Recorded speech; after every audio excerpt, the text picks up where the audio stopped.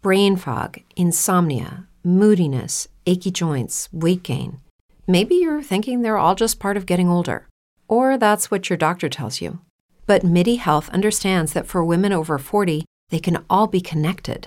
Hormonal changes that happen during perimenopause and menopause are at the root of dozens of symptoms women experience, not just hot flashes.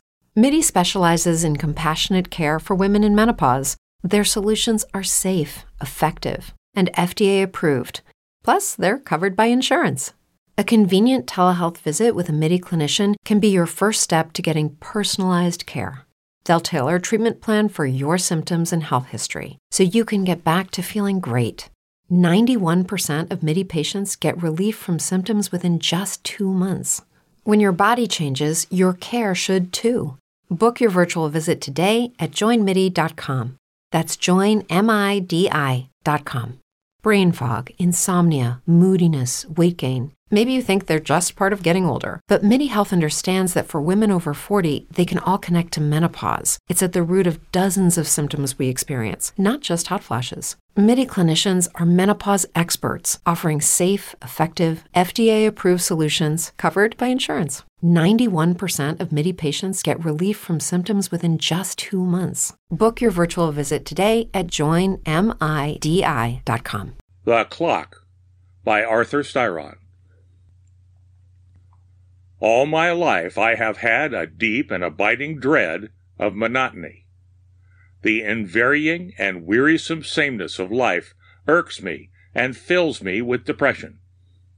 I fear and hate all men because I am compelled to shun them in order to avoid that hideous mother of monotony, habit, which tears my nerves to shreds and flings them mockingly in my twitching face. Regularity of any sort fills me with resentment and impotent rage against the scheme of things.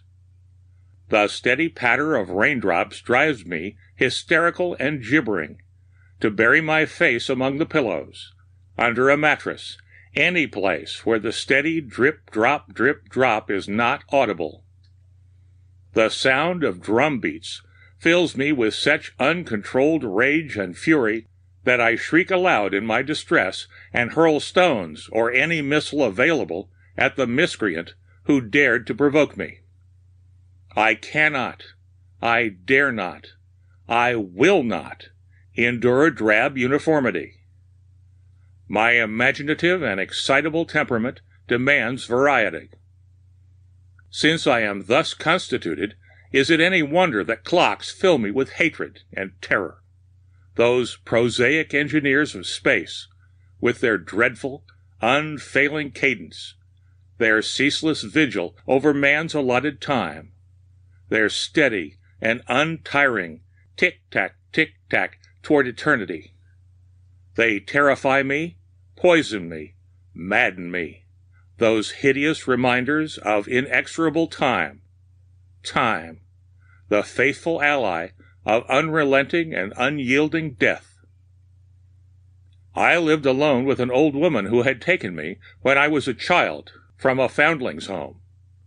Her I loved in a way, for she was kind and very old and feeble.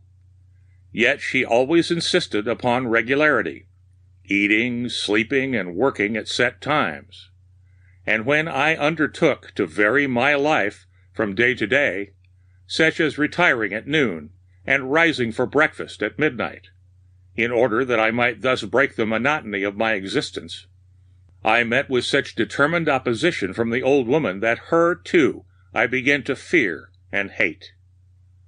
The house in which we lived was an old, rambling country place of splendid and pretentious proportions, though with an air of pervading gloom and loneliness. The furnishings were mostly heirlooms and antiques of great beauty and value, of which the old woman was very proud. Among the chattels were 2 ancient and costly clocks, of rare and unusual design and workmanship. They stood side by side in the great hall, tall, grim, and spectral, regulating the household by their minute divisions of space. At least one of them did so. The other had not run for many, many years. The old woman had frequently related to me how that one had stopped at midnight, the very minute, the very second, her husband had died. Stopped of its own accord, so she said, or by the hand of some unseen guest. With her own hands she cared for and cleaned and polished the two clocks. Every night, with unvarying regularity, she wound the living clock, which, she told me with the utmost confidence, would stop at the moment of her death, just as the other one had stopped when her husband died.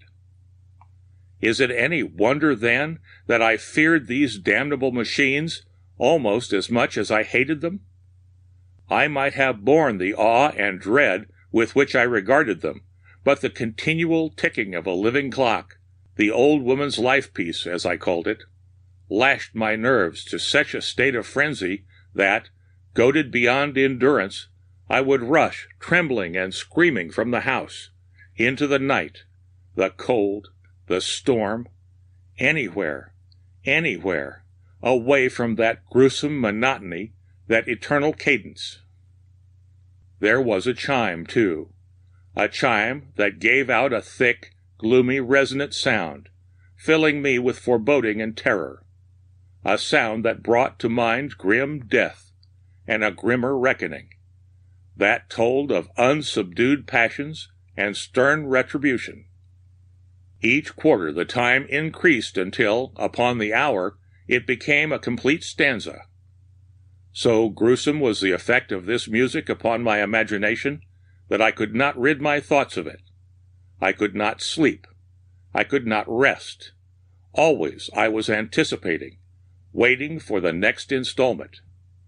Sometimes, in the small of the night, I would creep from my sleepless bed and crouch in the dark, chilly hall, in order that I might hear the ticking and chiming more plainly, waiting for the dreadful music to start again, and then for the next sound, and the next, and so on until morning. At times I would make a determined effort to throw off the spell. I would say to myself, after the next quarter chimes I shall hurry to bed and fall asleep before it sounds again. Then, as soon as the quarter's direful melody had ceased, I would hasten to my room, shivering with cold and nervousness, and lie with tightly closed eyes, courting sleep. But big, pointed hands would clutch at my heart.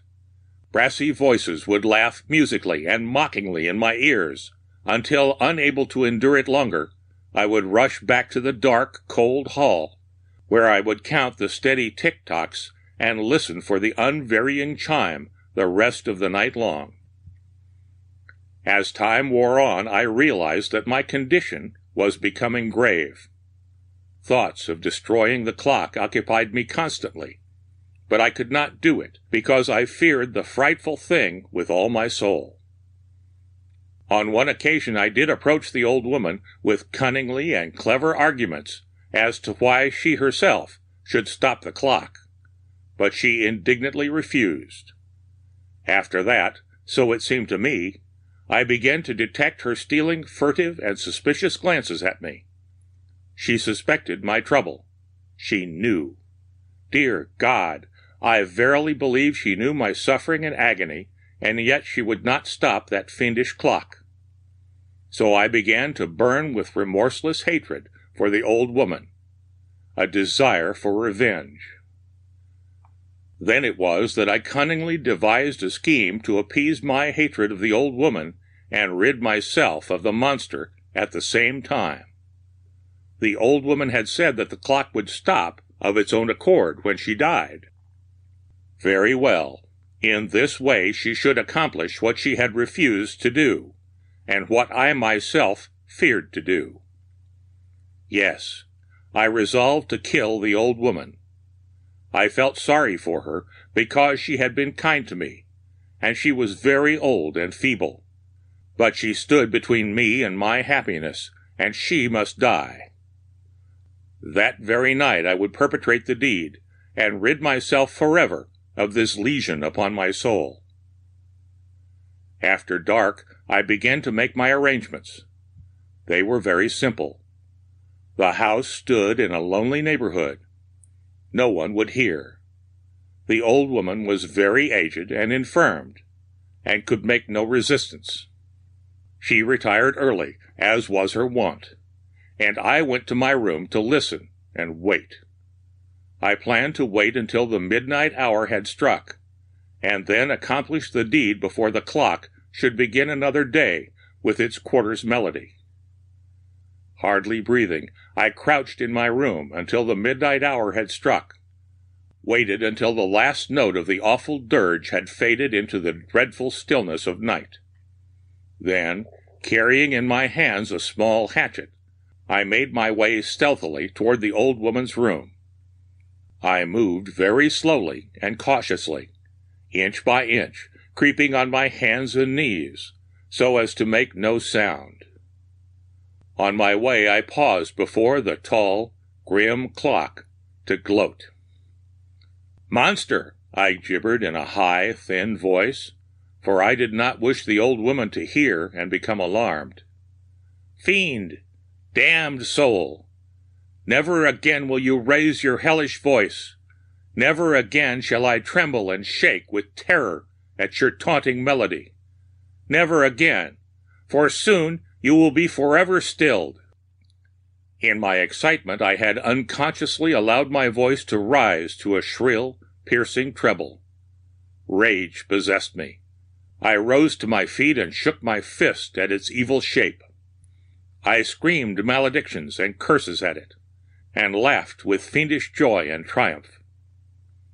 "Agent of hell!" I shrieked, brandishing my hatchet and dancing in a frenzy of hate. "You have spoken your last. You shall never, never use your brassy lungs again." The words were scarcely out of my mouth when, on the clear, dreadful stillness of the night, there broke a sound. Hoarse, bold, mocking. A sound that froze my blood, that made my hair rise with terror, that filled me with surging fury. I had miscalculated my time because I had not gone by the clock. The demon was beginning to strike the quarter, to mock me. Beginning, but no more. For with the first note such a wave of rage and loathing swept over me, hatred of the monster, and the fury at having been thwarted in my plans, that I forgot my fear, forgot everything save that I was mad. I uttered an awful cry and leapt upon it. With superhuman strength I dashed it to the floor, where it fell with a terrific crash. Shrieking invectives, I tore into its vitals with my bare hands, destroying, mangling. "Devil!" I raved, "you shall not speak! You shall not! You shall not!" In a few minutes it was a complete wreck. It lay on the floor, bruised, broken, seeming, in my excited imagination, like a murdered thing. Laughing loudly and shrilly, and clutching in my wounded, blood-stained hands the remnants of the mutilated machine, I rushed to the old woman's room. She lay quietly on the bed, gazing at me with horror-dilated eyes. "See!" I screamed, throwing the bloody remnants upon the floor. "See, old woman, there is your clock. Now it will hardly stop when you die. Ha! ha!" Then a strange feeling of awe crept over me. I ceased raving and looked intently at the old woman. In the pale light of a flickering candle I could see that she still gazed at me with horror-dilated eyes, but now I saw that they were sightless. The old woman was dead. She had died when the clock stopped. The end of The Clock by Arthur Styron. As humans, we're naturally driven by the search for better. But when it comes to hiring, the best way to search for a candidate isn't to search at all. Don't search, match with Indeed. When I was looking to hire someone, it was so slow and overwhelming. I wish I had used Indeed. If you need to hire, you need Indeed. Indeed is your matching and hiring platform with over 350 million global monthly visitors, according to Indeed data, and a matching engine that helps you find quality candidates fast. Ditch the busy work. Use Indeed for scheduling, screening, and messaging so you can connect with candidates faster. And Indeed doesn't just help you hire faster. 93% of employers agree Indeed delivers the highest quality matches compared to other job sites, according to a recent Indeed survey. And listeners of this show will get a $75 sponsored job credit to get your jobs more visibility at Indeed.com/podcast. That's Indeed.com/podcast. Terms and conditions apply. With the Lucky Land Slots, you can get lucky just about anywhere. This is your captain speaking. We've got clear runway and the weather's fine, but we're just going to circle up here a while and get lucky. No, nothing like that. It's just these cash prizes add up quick. So I suggest you sit back, keep your tray table upright, and start getting lucky. Play for free at LuckyLandSlots.com. Are you feeling lucky? No purchase necessary. Void where prohibited by law. 18+ terms and conditions apply. See website for details.